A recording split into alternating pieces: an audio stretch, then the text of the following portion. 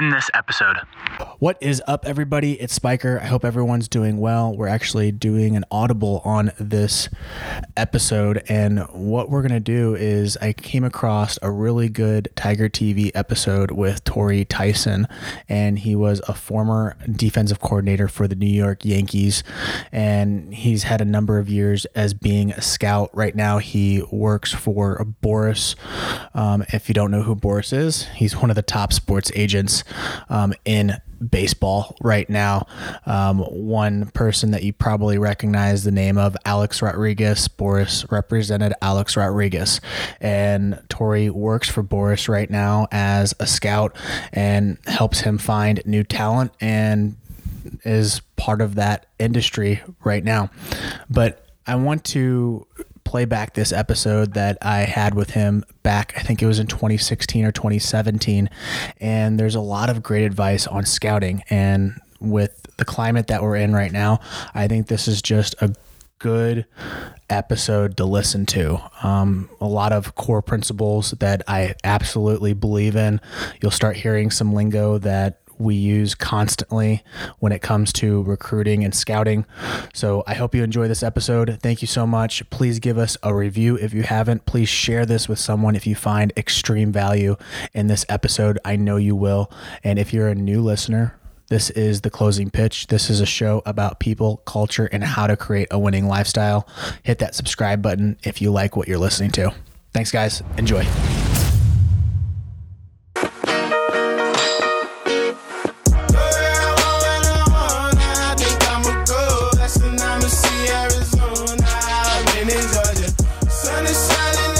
Hi, everybody. Welcome back to another edition of Tiger TV. I'm your host, Spiker Helms. I'm here with Torre Tyson, former minor league manager, defensive coordinator, and now a scout. Let's head straight into it. So on the scouting end of things, when you're grading players, when you're out on the field, what is it that you look for? How do you grade them? And how do you know when a guy's like, that's a dude? Well, quite honestly, when you talk about a dude, because we actually use that term a lot, we're like, that's a dude. That's pretty industry-wide standard. You'll know, from our standpoint, you'll know who's a dude, and that means he's going to play in the big leagues, and he's going to, play consistently in the big leagues. From that standpoint, it's pretty easy to tell those guys. The ones that are tough are the ones that pop later in their career. So you're looking for a guy that's going to possibly be a dude, because that's what 95% of these guys are, is possible dudes. Yeah. So I guess I'll skip over the dude part of it and go to the possible dudes, because that's like real life. Mm-hmm. We obviously look for the tools. You talk about the 5 tools, and you're hoping that a player has 5 tools. And really, the way I look at things is I look for guys that catch my eye in pregame with the things they do, whether it's bat speed. Obviously, that's a no-brainer. Bat speed during batting practice, how the ball carries off their bat. Defensively, just their actions, how smooth they are, what kind of motions they have. We call them actions. And then just the way the ball comes out of their arm. It's not how hard they throw the ball. It's just how the ball comes out of their arm. I know a lot of scouts told me I was mechanical, and I'm like, I never make errors. Like, you're an idiot. But now that, fast forward 25 years, now I get what they mean. I was very, stiff with everything I did. I was taught the wrong things at Mizzou. That didn't help. Yeah. So I had to get into pro ball and kind of work backwards and say, okay, let's forget everything I just learned. Let's build up and go from there. So those are the things that we kind of look for, just the way they move, the actions, and quite honestly, the things that I think I mentioned to you the other day is that kids don't know, or even older guys that I'm following in the minor leagues don't know, is we watch the way they interact with their teammates, the way that they act, carry themselves in the dugout, on and off the field. things like that, because you really, like I said, the percentages are so low of these guys making it to the big leagues. You really don't want to have a cancer in that dugout or in that locker room. So, when it comes down to it, you want quality guys too. You want quality teammates. So when it comes down to two players with equal talent, if we know this guy's going to help the club, with some off the field or on the dugout in the clubhouse things, we're taking that guy for sure. So leaders. Yeah, leaders, great, or leaders by example. Those type of guys. You don't have to be a rah-rah guy. I'm not a big fan of the rah-rah guys. The one that's just yelling on the field, like, why is that guy yelling? He keeps on yelling. It's like being around Jeter for all those years. You're like, God, I can't even beat him to the top step to give people high fives. Like, come on, man, back down a little. But those are what the great ones do. Now, with college recruiting. And it keeps on getting younger and younger, it feels like. Next thing you know, they're going to be going to middle schools and sixth graders and be like, hey, you want to come to University of South Carolina? It's happening. It's happening. Now, sophomores right now are dealing with that having bombardments of coaches. And they honestly don't know what they want to do with their life or what they want to go through for their schooling. How would you approach that if you have all these college coaches coming to you? Like, how would you approach that? Would you be like, I don't know. I mean, how do you do that? Yeah, that's a tough one as a father. I've got a 12-year-old right now playing 12U, and in our little world down here in Charleston, we just had a 13-year-old commit to Mississippi State. But for me, it kind of and then I just learned about this 2 weeks ago. It shocked me because I'm like, wow, I haven't even thought I knew what I was doing, but I got to get my kid ready for college next year. So it is tough. They are getting younger and younger. I think the big things you want to do is you want to maintain the leverage that you have. If you have multiple schools coming at you, you don't want to do what I did a long time ago and say, nope, I'm going to Ole Miss. It's Ole Miss, because then Ole Miss or bust. Yes, and because what happened was some of the other schools like Missouri that I ended up going to were like, well, then forget you, and they move on from where they're pursuing you.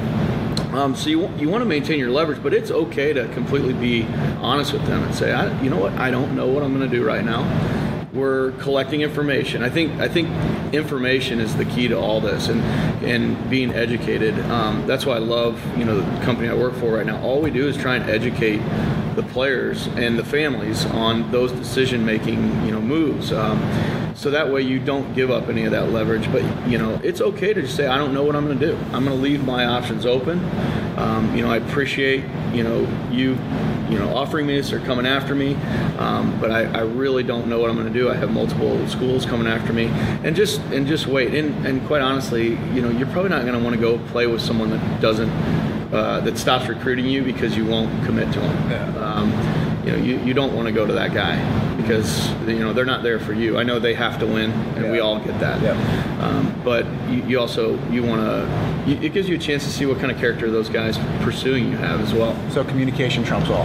Yes, in all facets of life. I mean, I think you have to just tell them, where you're at and see what they say back to you, because they're in the same boat. Mm-hmm. They're not just recruiting you. Yeah. You got to remember, just because you're the star shortstop your sophomore year, there's thousands of them, and there's probably a dozen star shortstops that they're recruiting at the same time, and they're not going to tell you, hey, if you don't sign, we got this guy, so we don't care, or we'd rather have this guy, but we're recruiting you softly. So just be honest with them, and I wouldn't just shut down any other avenues. Trending topics right now, hitting wise. Donaldson goes on MLB Network, and then you have guys on Facebook, Twitter, Instagram. It's like a shout match. It's like whoever can yell the most wins. It is. And I wanted to get your perspective on this with how baseball's trending right now, because it goes up and down. It goes back to old school, it goes back to new school. It keeps on going over and over again.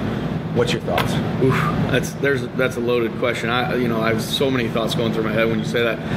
For me, I think it's great that the social media world of baseball is really challenging the coaches that honestly I think should get out of the freaking game. They need to leave. Mm-hmm. If you're not willing to listen to others, to hear what guys like Josh Donaldson say on MLB Network, if you're not willing to challenge yourself to say, okay, maybe I'm not teaching the right thing, maybe I can teach something better, then you need to leave. You know, you need to move aside. I don't think that anything's necessarily changing with the swing. I think we're figuring out what works better than we thought worked in the past, and it's really hard. I've been in a battle with this front foot stuff, whether it's open or closed and stuff, and some of it's just defining terms. But I think it's great. Twitter doesn't give you enough words to argue with somebody, so it's frustrating. Like flipping down, you're on reading you're on one of those hashtag chats. Yeah. So that's why Facebook's so great. But I know, I agree.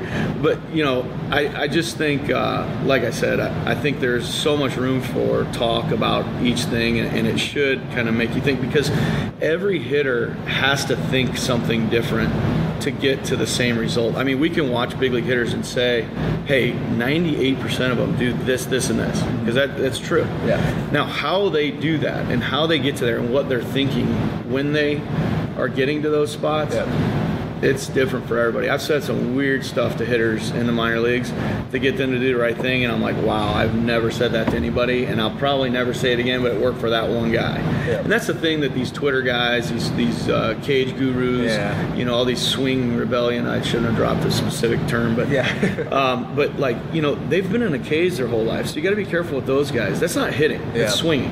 There's a difference between, he's 100 miles an hour off the bat on the tee. And guess what? Tee doesn't change speed. Tee doesn't go away at the last second. That's why you take guys like hitters like Bautista. Yes. You take Bautista. I mean, gosh, highlight kick guy. Drive tremendous bat speed, power out the yin yang. He's only 6 foot. And he's awesome. And he hit 188 off breaking balls.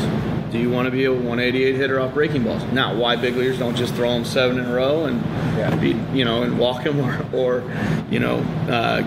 let him hit 188? I don't know, but so there's certain things that work for some guys, don't work for others, and that's the thing about coaching hitters and not swingers.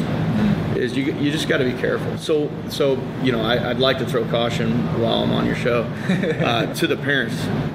Be careful with who you're jumping into the cages with. If they're not talking about the game and about the thought process and about actually hitting, and they're just talking about swing mechanics over and over and over and about your velocity line going towards the ball at a 45-degree curve. Because you'd be surprised, working with guys like Pujols, Jeter, A-Rod, the things that go through their head are very simple.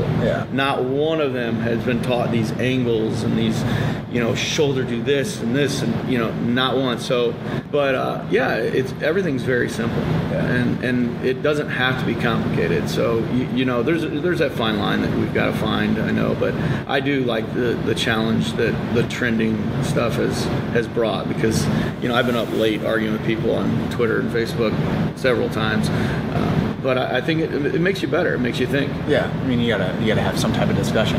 If no one challenges, you're not getting better anyways. So. Correct. Last question. I'm trying to give a lot of value to guys that want to get into baseball. How have you made a career out of baseball? Like, what was your path, and what would you recommend to those guys that want to pursue a career in baseball? Career after you play. Yeah, after you play. Yeah, well, playing helps. Yeah, it does. That helps a lot. I think it's invaluable. If you want to get into the player development side of baseball, if you want to start coaching with affiliates, organizations, I think playing helps. I don't think you have to, but playing definitely helps, because you've been where those guys are. You can say, hey, I've been in your shoes. I know what it feels like after a 16-hour bus ride to get off and do this. So that definitely helps. But other than that, you've really got to network yourself. You've got to maintain relationships, and I think social media has helped that a lot. You can stay in touch with people the ABCA has a hashtag chat every Thursday or something like that, and then Facebook, obviously, if you get in those groups. Yeah, I mean, even LinkedIn. I've been offered jobs through LinkedIn, and I don't even use it. Wow. So it's kind of just a constant resume builder and network builder to get your foot in the door. And then once you get your foot in the door, you have to be willing, like we were talking about, to consistently challenge yourself and be willing to learn from people. Ask questions. Don't just talk. ask questions and get better at things. I mean, that's what I did at every point in my career. I jumped into being, the defensive coordinator with the Yankees, where I'm like, oh my gosh, I never played first base. I have no idea what I'm doing. So I had to go to pool holes to share, say, teach me everything you can, please. I know we only got, an hour a day here, but like I need to teach 25-year-olds what to do, and I have no idea. So you have to always, be willing to grow and admit that you might have made mistakes before. In this very building 20 years ago, I was teaching kids things I would never teach today. But at the time, that's the information I had. That's what I thought was best, and you teach it. Yeah, exactly. Well, Torre, thanks for coming on the show. I appreciate it. Guys, follow us on Twitter, Instagram, like us on Facebook, subscribe to our channel, and we'll see you next time. See ya. Thank you guys for listening to this episode. I hope you find some type of value and it gets you excited about teaching, recruiting, scouting. Just know that there are a lot of things out there. There's a lot of options out there, a lot of opportunity. Go out there, go take it. We will be back with our next episode on this upcoming Thursday. If you are listening back to this in the year 2040, just go ahead and switch over to the next episode. But thank you guys. We love you. Please give us a review, share it. We appreciate everything that you do. The support is unbelievable. Thanks. Talk soon.